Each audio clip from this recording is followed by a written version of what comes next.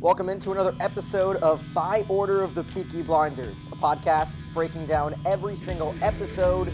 And here in the off-season, we're trying to keep things fresh for this 1920s family gang drama on Netflix and BBC.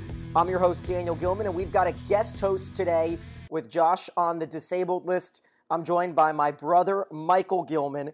Michael, how you doing today? Good. It's a beautiful day out here in New York City. How are you doing today, Daniel? I'm great. We're recording cross country. I'm out in California. Michael in the great city of Manhattan. And so first question I'm going to ask you is how you got into this fantastic show, Peaky Blinders. It's actually a great question. A little while back, probably 2-3 years ago, my brother, you, said to me multiple times, Michael, I guarantee you will love the show Peaky Blinders. I know you're into sports, into betting. It's a show that you'll like. You'll love the main character, the plot, everything about it. And then to compliment that, one of my good roommates said the same thing. We turned it on once. We couldn't really get through the first episode. Then you kept trying to push through. Tell me, Mike, I promise you'll love it. We finally got through, started binging it, and the rest is history. It's perfect because it's the exact same style that myself and a lot of other friends that I know that watch the show, because I don't know if your first time was without subtitles, because mine was, and just the first 15 minutes, and I felt like I gathered maybe like 60% of the words that were said. Did you start with subtitles, or were you all in trying to just absorb the wild accents? We were all in, and let me tell you something, it was tough to start. I mean, we were watching it in our fraternity house, me and my roommates, and we would sit back, try to close the door, and even lock it so people couldn't come in and out, because you know how reckless it gets. And it was tough, but it was definitely a good thing to power through. I think subtitles are good every now and then, especially when you're watching on a small screen. But when it's on a really big screen sometimes, and we were on, I think, like a 70-incher, when it's on the really big screens, subtitles kind of distract you from watching the main show. So I'm personally not a big subtitle guy. Yeah, that's quite the humble brag there. I remember watching it for the first time on my iPad as I was traveling around. And it's one of the only shows that I watch that's in English that has subtitles. I think The Crown was another one, anything that's got accents. But if you just stumbled upon this podcast, I usually host it with my buddy Josh Levy. You can go ahead and catch any episode you want all over the place. We're on Apple, Spotify, Stitcher, Anchor, on Facebook.com/Peaky Podcast, on Twitter @By Order of Peaky. We did a full rewatch before season 5, so every single episode, spoiler-free. If you're watching for the first time, this conversation between Michael and I will have spoilers. So make sure that you're caught up through 5 seasons, through the craziness with the Russians, through the Americans, and through Oswald Mosley. But if you want to start from the beginning, you can do so. If you want any bonus content, we're available on patreon.com/By Order of Peaky. So all you have to do is type that in. We'll be in the show notes. And for $5 a month, Josh and I produce 1, 2, 3, 4, 5, sometimes 6 episodes a month of just off-season content, any new news. The awards just came out, and Peaky Blinders did an absolute killing in the international awards, especially out in the UK. And what we did is a spoiler-filled rewatch of Season 5, where we went through every single episode and dissected it, knowing how it finished. And so speaking of Season 5, Michael, what was your initial opinion of that season before we dive into what this episode really is, which is ranking our favorite non-Shelbys? But first, let me hear what you think of the whole Oswald Mosley, the whole political plot, because you are more on the financial side of things, while I'm more on the entertainment business. So for me, it might have been a little slower, but for you, it might have been a little bit more your speed. Yeah, I definitely enjoyed it. I personally can't say it was my favorite season. I mean, I like some of the characters, but I, for one, was a big Michael fan. And so I didn't really like seeing him go on the other side and kind of rivaling Tommy throughout the show. So that was kind of hard for me to watch and to digest it all. But other than that, there were some ups and downs. I'm excited for the next upcoming season to see them coming to America and getting pretty involved. Absolutely. And Josh and I continue to drive in the point to the skeptics that Stephen Knight, the creator, the showrunner of this show, has announced multiple times this is a part 1 of 2. So you can't really take a look at what season 5 is until you wait and see what season 6 is. We just recorded a fantastic, fun episode on patreon.com/byorderofpeaky. We're talking about, I mean, Michael, how much is a cup of coffee in New York City? Like $8? Yeah, it's expensive out here. So less than a cup of coffee per month to just listen to more episodes of this fantastic show, where Josh and I just went through our wish list for which guest stars we want to be in season 6. And Michael, I'm going to give a little tease. I would love to see someone like Brad Pitt be the rich uncle of Gina Gray, or maybe someone like Benedict Cumberbatch come into the fold, or an Idris Elba be a detective on the side, because we know they're going to go to America, but you can't give up the fact that someone from the London PD or the detective agency is always going to be chasing the Shelbys. Excited for season 6. But now let's take a look and really go through some of our favorites from the first 5 seasons. This episode is just going to be our favorite non-Shelbys. So no one that's related to Tommy, no one that's been married to Tommy or Arthur or John or Michael for that matter. None of that. We're going to have a separate episode as this off-season rolls on. It's going to be a long off-season.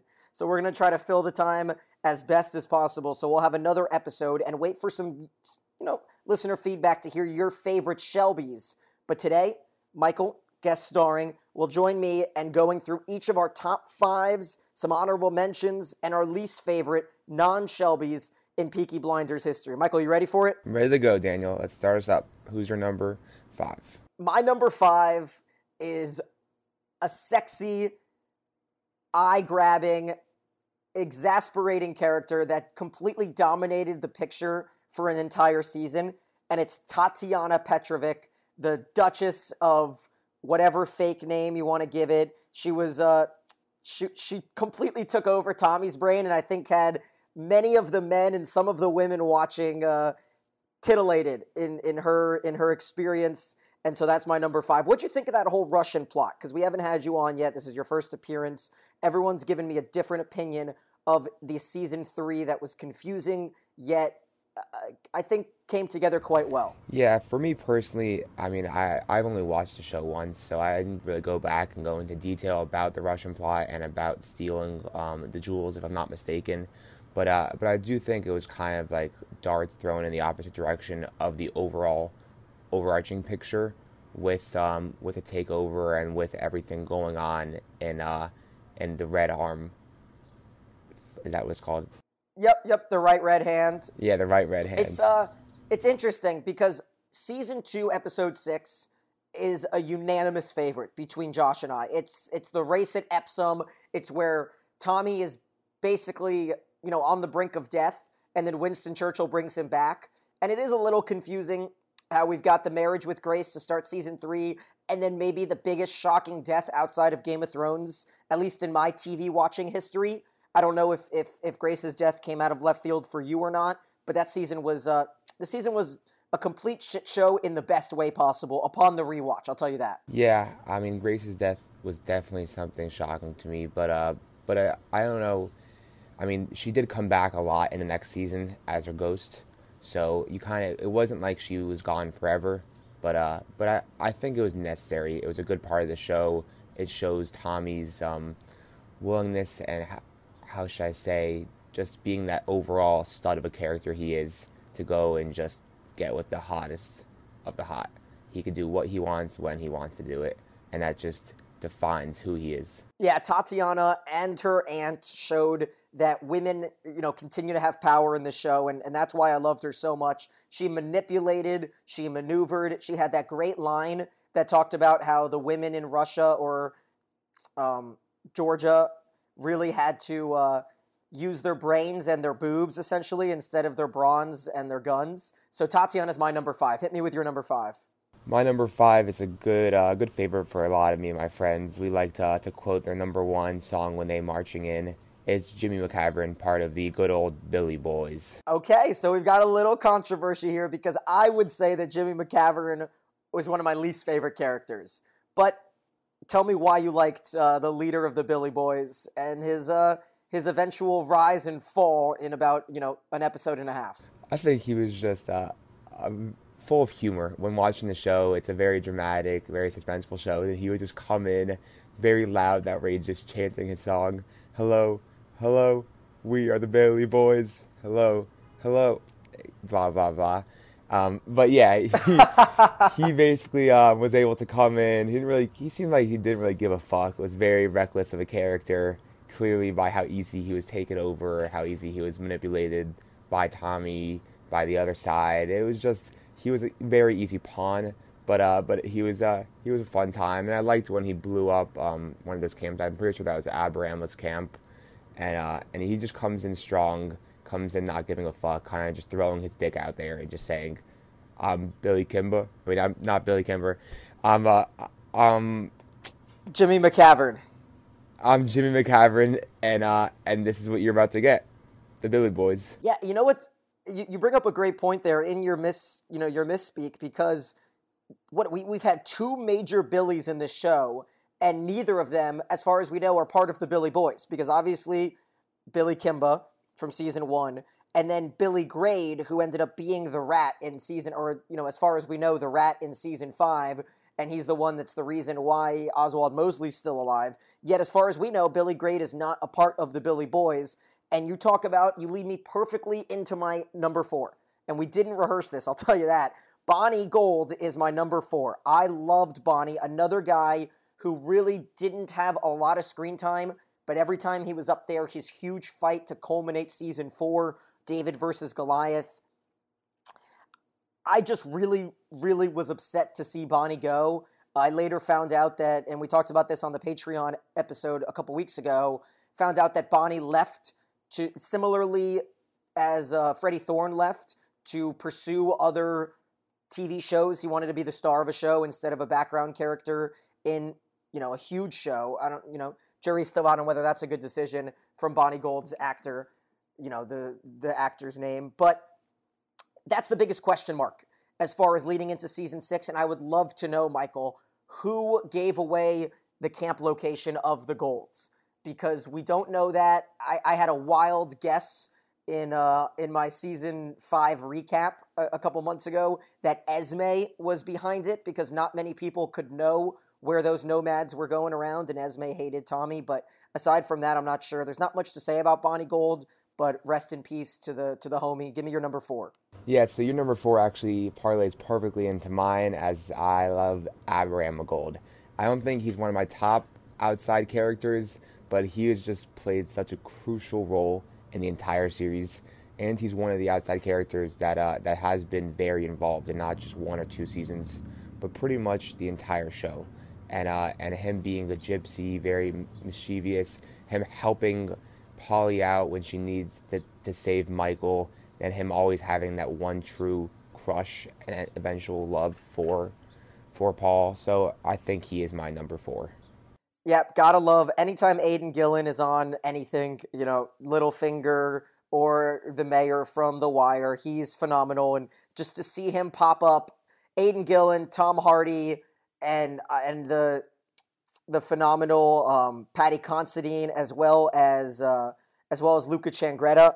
Blanking on the pianist's actor's name right now, embarrassingly. But this show just continues to come in with powerhouses, and that's why Josh and I had a great time talking about any of the A-listers that could pop up in season 6. It's really anyone's guess, because this show continues to gain traction. It was voted in IMDb's top 10 shows of 2019, voted by the fans. So it's clear that this is a fan favorite.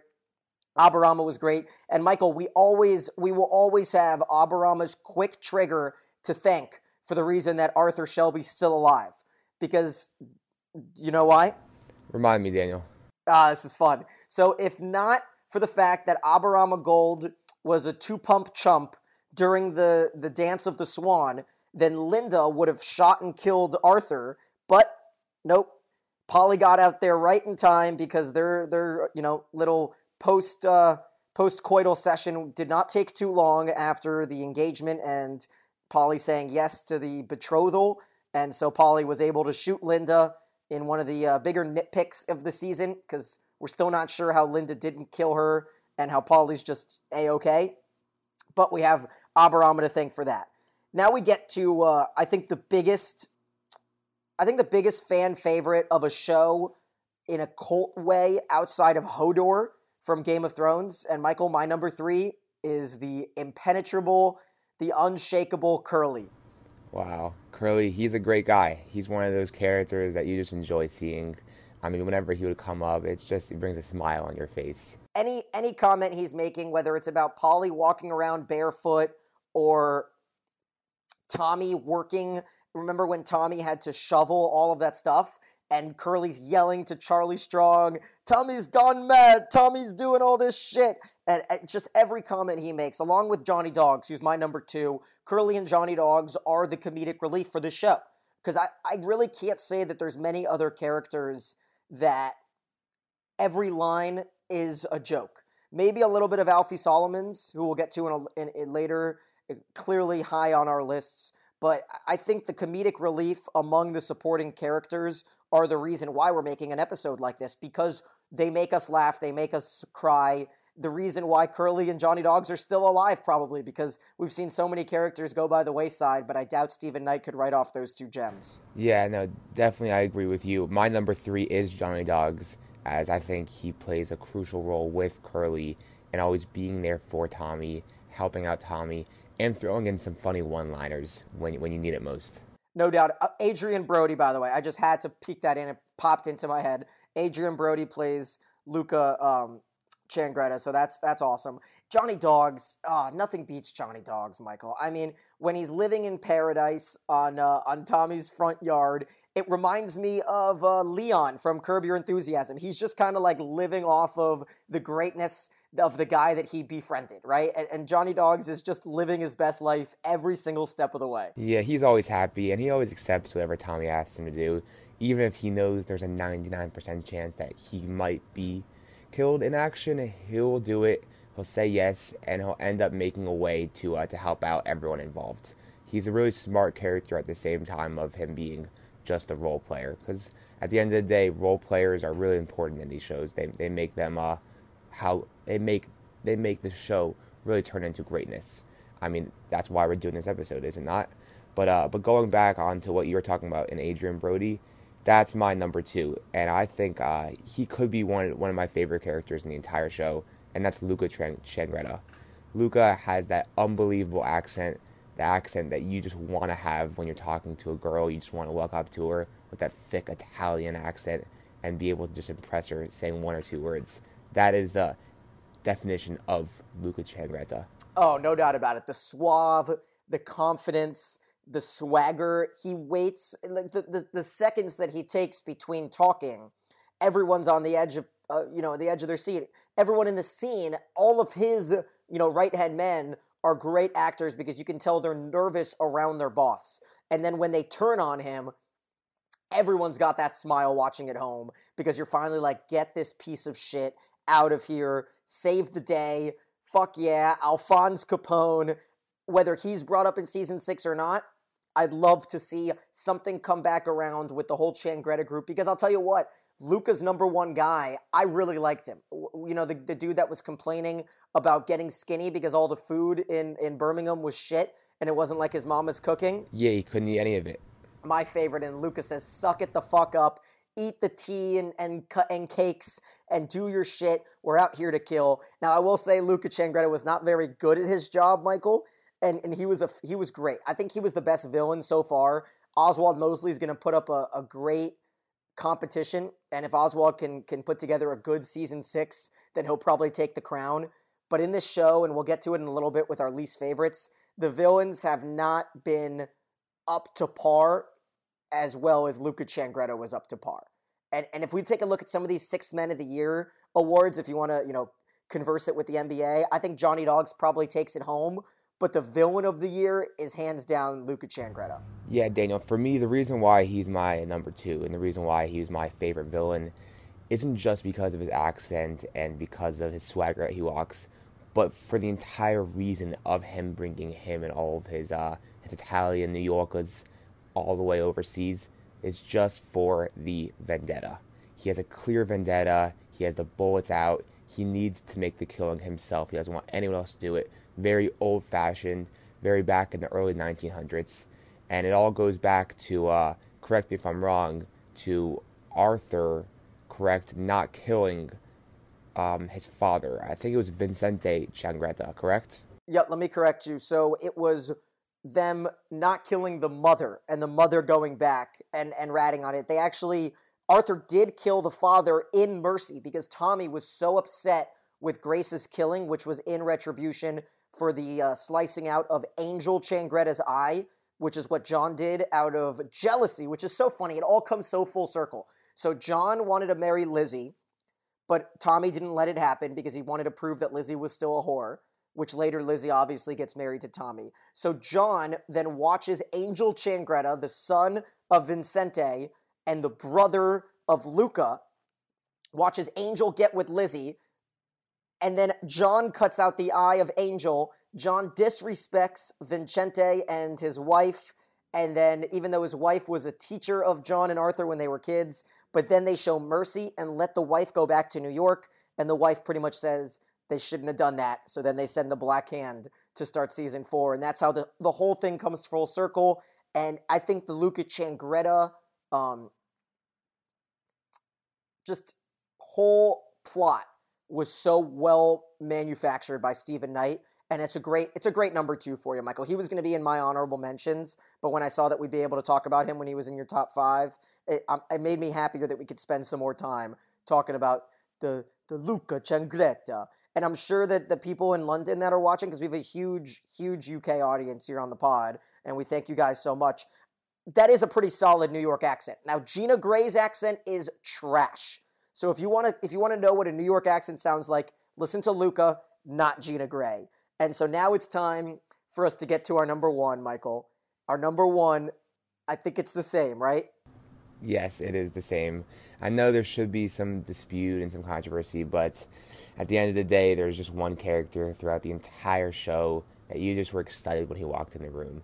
You were excited when he talked, when he was able to just present himself, his character flaws, what should I say, and his uniqueness, and you can carry the way. Yeah, you love to hate him, you hate to love him. I was a firm believer that he was never dead, and then he comes back in the pearly gates of Margate. Tommy takes care of his dog, the impenetrable Cyril, and now we have to just give the fucking stage to the great, the Jewish, the boss, Alfie Solomons. It's fucking biblical, mate. And I can't do it justice to Josh's fantastic impersonation of Alfie, but I mean, some of his lines are just the greatest quotes of all time. When he goes after Arthur late in season 4, when he comes in season 5 and just gives Tommy the speech about his dream and essentially telling the tale of what we see in the final scene of the season with the black horse and Tommy pulling the trigger or not pulling the trigger. It's just the best. His Passover scene, Michael, for at least for Jewish people too, connects in a different way when he tricks Arthur and regains. The biggest flip-flopper in TV show history that people don't hate, right? I can't think of another person that has as penetrable and as flexible of a spine as Alfie Solomons, yet he is not hated. It's unbelievable, and Tom Hardy just does the greatest job ever. He really does, Daniel. And let me just say, like, even with him being extremely flexible and, shall you say, a flip-flopper, he always does respect Tommy. He knows after the first few encounters the balls that Tommy has, and I think it plays a great role in how great of a character and a relationship between the two characters have. It's interesting because he always feels like I've been saying for the while that the two are best friends. It's Tommy's only best friend. Johnny Dogs is a little bit more of a pet, and he'll do whatever he wants and he'll do whatever Tommy says. But Alfie is his best friend, and for him to have to shoot him in the face had to hurt, and that's why he went on that golf spiral where he tried to play golf for a little bit, but it didn't work quite well at the end of season 4. Alfie even warned him in the David vs. Goliath episode of the season 4 finale. He's like, big fuck small. There's always a fight going on between big and small, and big will fuck small. And he's warning him. He's like, big came and he fucked me, and so now I have to fuck you. And even though David is going to beat Goliath because the boxing fight was fixed, he's like, Tommy, something bad's going to happen, and I smuggled in these Changreta guys, and Tommy didn't quite catch his drift, but you can see as an onlooker, we can see that he was warning him, and that's why I will have unwavering love for Alfie Solomons. He sent all the Jews to the Nazi rally in the time of need in the end of season 5, and he showed that he can always, at the end of the day, be relied on. So there's our number 1. Let's go over a few honorable mentions, Michael. My first is going to be Sergeant Moss. Sergeant Moss had a lot of screen time in the beginning of the seasons, and he was, obviously the right-hand man to Inspector Campbell, trying to, adhere to both the Peaky Blinders and the law. But at the end of the day, I think he kind of drove himself mad, and I wouldn't be surprised if he was in a insane asylum because he got so crazy, along with another honorable mention I have, and it's Barney, who didn't have a lot of time on the screen, but it's fucking Wednesday. Yeah, Daniel, I definitely respect your mentions. I think they're important players in the show. Definitely not Six Men award worthy enough. But for me, my few honorable mentions are Billy Kimba and the entire racetrack and him owning the racetracks. And I just enjoyed everything that had to do with the horse racing and the corruptness and the bookmaking and the entire 9 yards there. And additionally, another one of my honorable mentions I like to say is Jeremiah. I was always a fan when Jeremiah would be part of the group, having that just one token black guy, even in the early 1900s, in a very prestigious white family, I should say, as they started growing. He was always there, always to be counted on, kind of similar to Johnny Dogs. Didn't have as much of a speaking role in the show, but he was always there to do what needed to be done. Oh, no doubt about it. These guys are the ones who will come in at the end of the game. They'll take 1-3, and if they make it, the bench goes crazy. Not 6 men, but they're the GPA boosters. Jeremiah was phenomenal. His son Isaiah ends up, growing into quite the role, and I think we could even see Isaiah be more of a supporting character in season 6. But we'll see. Jeremiah Jesus, one of the GOATs. We've got a few honorable mentions there. I want to go into our least favorite quickly because there are so many, but I don't think I hate anyone more than Father Hughes. The fucking worst character. The most hateable. And Paddy Considine, he's such a legendary actor. He does such a good job making you hate him. Oswald Mosley and Sam Claflin playing him does a good job. But I don't think there's anyone worse than Father Hughes, Michael. What do you think? I agree with you. I mean, that entire, I'd say, few episodes where he was pretty relevant. You always knew it was bad things happening. It was excited to see him go. I definitely agree that he was one of my least favorite as well. And then my other one, and it's just for big peaky heads for this podcast, and it's the anti-Semitic, the racist, the snobby, the twat, otherwise known as Carl Thorne. Carl Thorne was absolutely the epitome of a snot-nosed brat, Michael, and it's Ada's child, for those that might necessarily not listen to all of our episodes, and we just hate him. He hates Ben Younger. He doesn't like black people. He doesn't like Jews. He might end up being, one of the followers of Hitler in a few years. I don't think he might. I think he 100% would rise to some very high level of the Hitler Reich. I think that he's a terrible character in the show. I think it's good to have him because it's important to have characters in the show that you just hate with all your might. It kind of makes the show what it's worth. But I definitely agree that Carl is someone that I was always confused about and never really knew where he was, who he was coming, and then he comes in and just is a despicable character. For me, a few of my dislikes are Freddie Thorne. I think that Freddie Thorne was I thought he was going to be more active in the show. It was in the I think just the first season where he died out. Him with Ada and just he was one of the people that Tommy really didn't need to deal with. He was kind of just like a thorn in your back, and he was just trying to get into the political turmoil at the beginning of the show, kind of really showing what it's all about. But I just personally wasn't a fan about him. I know other people were, and additionally another one of my least favorite characters was Darby Sabini. Darby Sabini, just in my opinion. Sabini. Sabini, he could have been great. He could have been great like Luca Changretta. but he just didn't have that token Italian accent that you really want to hear from your villains. He was almost like just like a bad villain, and I think Stephen Knight wanted him to be a bad villain, but like he just wasn't a good bad villain. He was just terrible. I don't know if you agree with me, Daniel. He just had, I mean, I thought he was okay. He wasn't terrible. He was just okay. I just think he had the worst Italian British accent ever created. I didn't even know that was a thing until Noah Taylor, the name of the actor, decides to whip it out. And I'm gonna see if I can blow your mind the same way I blew Josh's mind. Okay, so Darby Sabini, the actor that plays him, is in Game of Thrones. Okay. Okay, I'm here. Do you have any idea who he might be? Absolutely none. He was the guy who cut off Jaime Lannister's hand. Wow. Okay. Yeah, I remember that. Yeah, Yeah. The kind of snooty, kind of Wow, that's annoying. interesting. Yep, really funny. Yep, kind of a mixture of both of our worlds, our two favorite shows, at least for Josh and I. Is there a show that you would put up in the upper echelon with Peaky Blinders, or is it for you also Game of Thrones? So I'm not the biggest TV watcher. Me personally, I just love Peaky Blinders. I can really relate to other people when I start speaking about it. I think Peaky Blinders goes far without doubt the number one show that I have on TV. I mean, I think Game of Thrones was a great show. It obviously had all the character plots, had all the different scenes, and had all the deaths that you would not expect.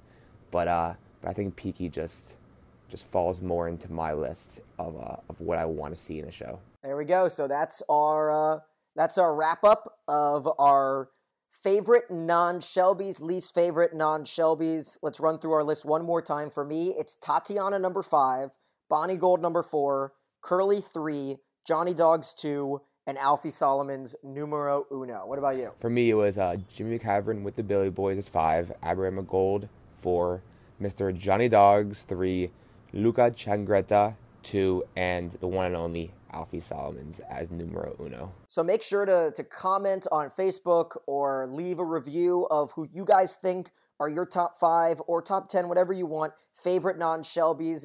Do you disagree with one of our picks? Let us know by commenting on facebook.com/Peaky Podcast, tweeting at us at By Order of Peaky, or sending us feedback via email at bootpeakyblinders@gmail.com. When Josh is finally out of his cave of studying for the bar exam, we'll do a feedback episode because we've been getting a decent amount of good feedback and reviews on Apple. So make sure to review us, to rate us. If you don't think we deserve 5 stars, let us know why. I cannot wait to dive more into our Patreon episodes. That's the one thing I'm able to grab Josh from. So if you want to hear Josh and I continue to diverge and divulge things throughout this offseason, go to patreon.com/By Order of Peaky. Click the link on the show notes. That's By Order of the Peaky Blinders. He's Michael, I'm Daniel, and we binge so you don't have to.